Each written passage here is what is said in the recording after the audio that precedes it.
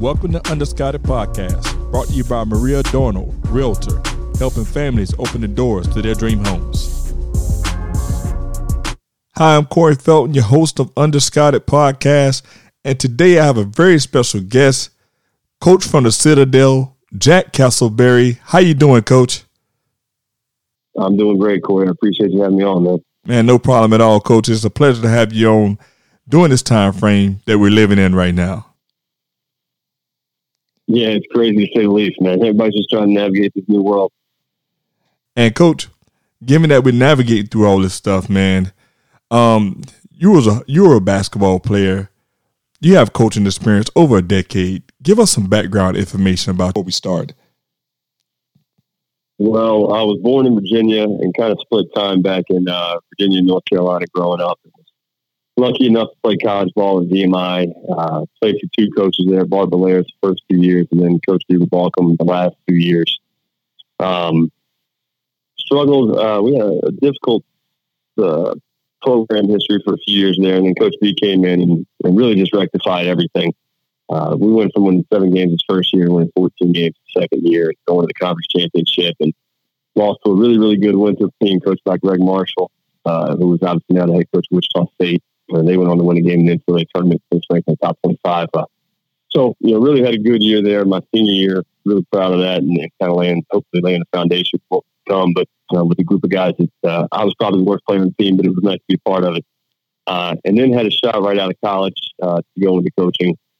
I was lucky enough to jump on UT Martin as a third assistant. I was only able to get an assistant job because they didn't have any money to pay anybody with any experience. So the third assistant spot was a GA position. So sprinted out there to that. Was there for 1 year. We had a pretty good year. And then I was lucky enough to get hired back at DMI by my former head coach, Coach Balcom, the guy I played for the last 2 years. Was there with him for 4 years. And then had an opportunity to kind of pop up out of left field, going up to Siena College and working on the women's side for 2 years with one of my best friend's sisters, Allie Jack. And then left basketball altogether to go live in Philadelphia with my now wife. Got into financial planning for a few years. Really enjoyed doing it, but found myself volunteering at a local high school in the Philadelphia Catholic League within about, let's say, 8 months. And realized when I was showing up at middle school games trying to get guys to come to high school that I could probably be doing this for a living instead of doing it part-time and volunteering just for fun. So my boss at DMI had since taken a job down here at Citadel. Left DMI as the all-time winning coach there. Unbelievable what he accomplished there. And had an opportunity, had an opening rather down here at the Citadel. Was willing to let me come back, took a job as a Dobo, and have been able to work my way up to an assistant with some movement on staff. And we're really lucky because the Citadel is such a unique place, a high academic institution, also a place that requires a lot of each of our kids. So the kids that we recruit here are pretty unique, pretty driven both, in the classroom and on the basketball court. And it's pretty special to be able to come in and work with these guys day in and day out because they're just quality individuals. We got a great locker room. It's fun to be around. Wow, Coach, you have had a journey to be where you are right now. And speaking of your journey, Coach, you were able to walk on and earn a full scholarship. During that time in your life, Coach, what were you telling yourself? I think I just kind of made the decision. I was a pretty good high school player. Obviously, everybody who's in college is a pretty good high school player. But in college, I just, I was probably the worst player on the team, like I said, and just kind of made a decision that, okay, I'm going to play harder than everybody else. And I had a unique opportunity because it was a coaching change going into my junior year. And it was kind of a fresh start for everybody. And again, while I was probably the least talented guy on that team, I just decided that, okay, well, I'm going to be the guy who plays the hardest. And so I was able to find some time on the floor, and I was lucky enough to play for a coach who was a guy who appreciated other dudes who played hard. And he was kind enough to give me an opportunity to be a scholarship player in my last 2 years. And so it wasn't something where I felt, quote unquote, slept on or anything like that. It was just a matter of like, okay, well, what can I do to change my circumstances? And I certainly didn't think I was going to earn a scholarship in that process, but it was just one of those things where, hey, you make a decision and you start changing the way you go about business, and it worked out for the best. And Coach, I think that's something that this generation needs to hear, is that hard work and perseverance can get you where you thought you couldn't be, but you could finally land in that opportunity, but you have to put the work in. Yeah, I mean, absolutely. I think one of the biggest stepping stones, or maybe barricades to real success from a lot of high school players that become college players is figuring out how hard you have to play. You know, not just you have to be in the gym, but how hard you need to go when you're in the gym. Like, are you a guy who comes in and says, yeah, man, I was in the gym for 3 hours a day? Or are you a guy who was in the gym for an hour, but you were going at game speed, you're sweating like crazy, and, you know, it was, reps that simulated some type of game atmosphere. So, you know, just realizing there's a different level that all these high school kids have to play on. When they get here, they're forced to figure it out or they don't survive. And I thank you for that, Coach, because like I said, I think a lot of kids, they need that information because with COVID going on, they're in a unique situation and they're trying to understand how everything's going to work for them in the future. And if they don't see that, hey, maybe I have to take another avenue, work a little harder, work a little smarter, or just do what I have to do as an athlete, I feel like a lot of kids will give up on their dreams. But yet here's a coach that say, hey, I worked hard and then I got my offer later, but I worked hard to be at that point. So Coach Castleberry, that's a lot. That's a lot of inspiration. Yeah, well, I mean, it's something everybody's capable of doing. You know, it's not necessarily anything special. It's just kind of a decision that you make in your life and decide that, you know, you're going to take some control of what your future may look like. You assisted with player development and recruiting. Can you offer some advice to the recruits about both? Absolutely. You know, when it comes to player development, just keep it simple. There's a lot of flashy things that you see some guys working on from time to time, but if you really watch a basketball game, it's pretty much a lot of efficient movements and a lot of moving basketball and a lot of guys who can make shots. You know, the two questions that we ask when we're recruiting kids and we call their coaches and want to find out, the two questions we ask regularly that are about basketball-specific stuff are, can you shoot and can you guard?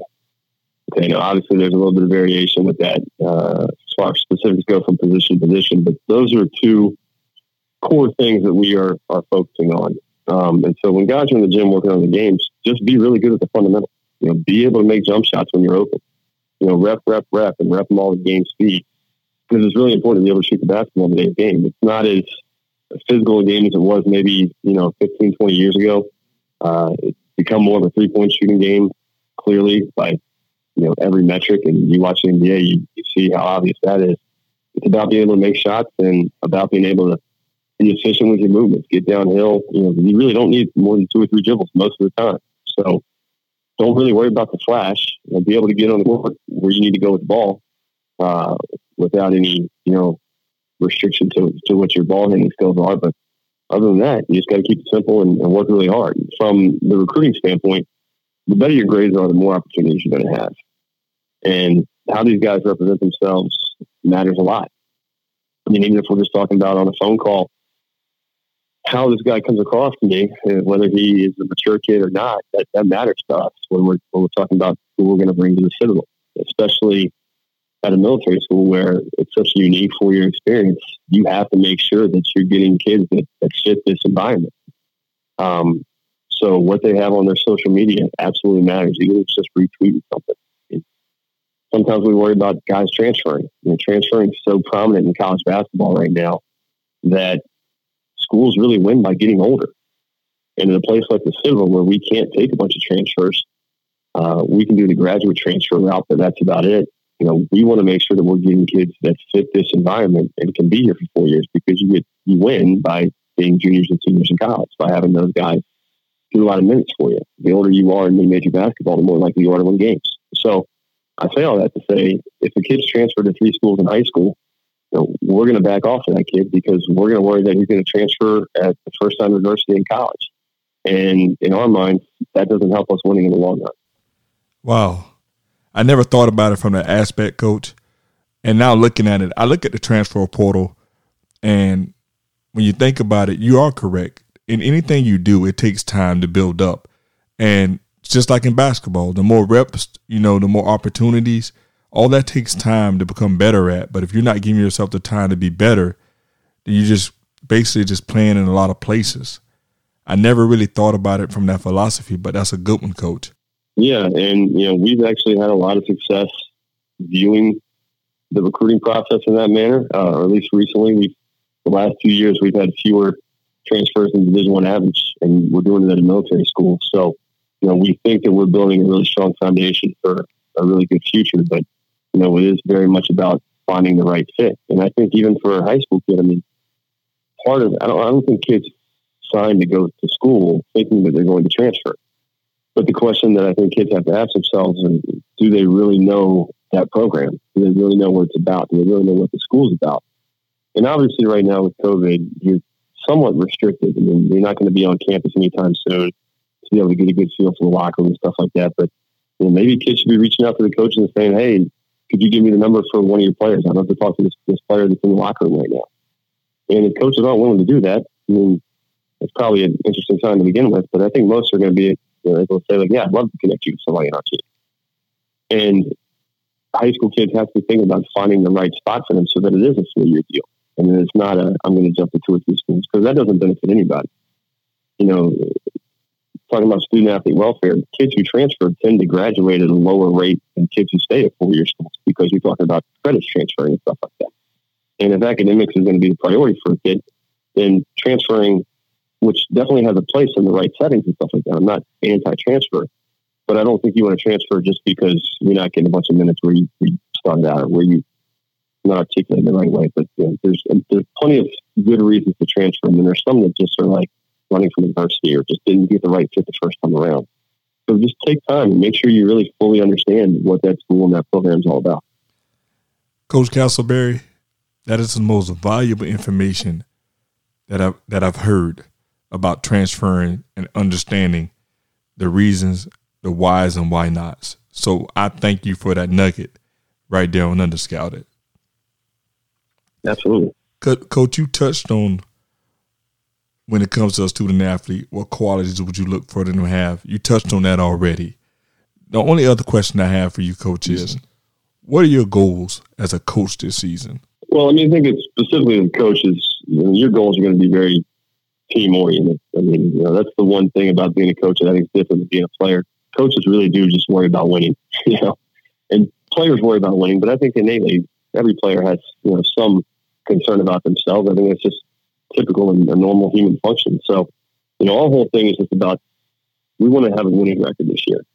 We struggled last year in large part because we had a significant number of injuries. I think that's by far the most snake-bitten team injury-wise that I've ever been a part of, and it was some pretty key players. But the good thing that came out of that was we had some unbelievable efforts from our younger guys who maybe weren't fully ready yet, but they gained a lot of experience in the process, and you could watch them develop throughout that year.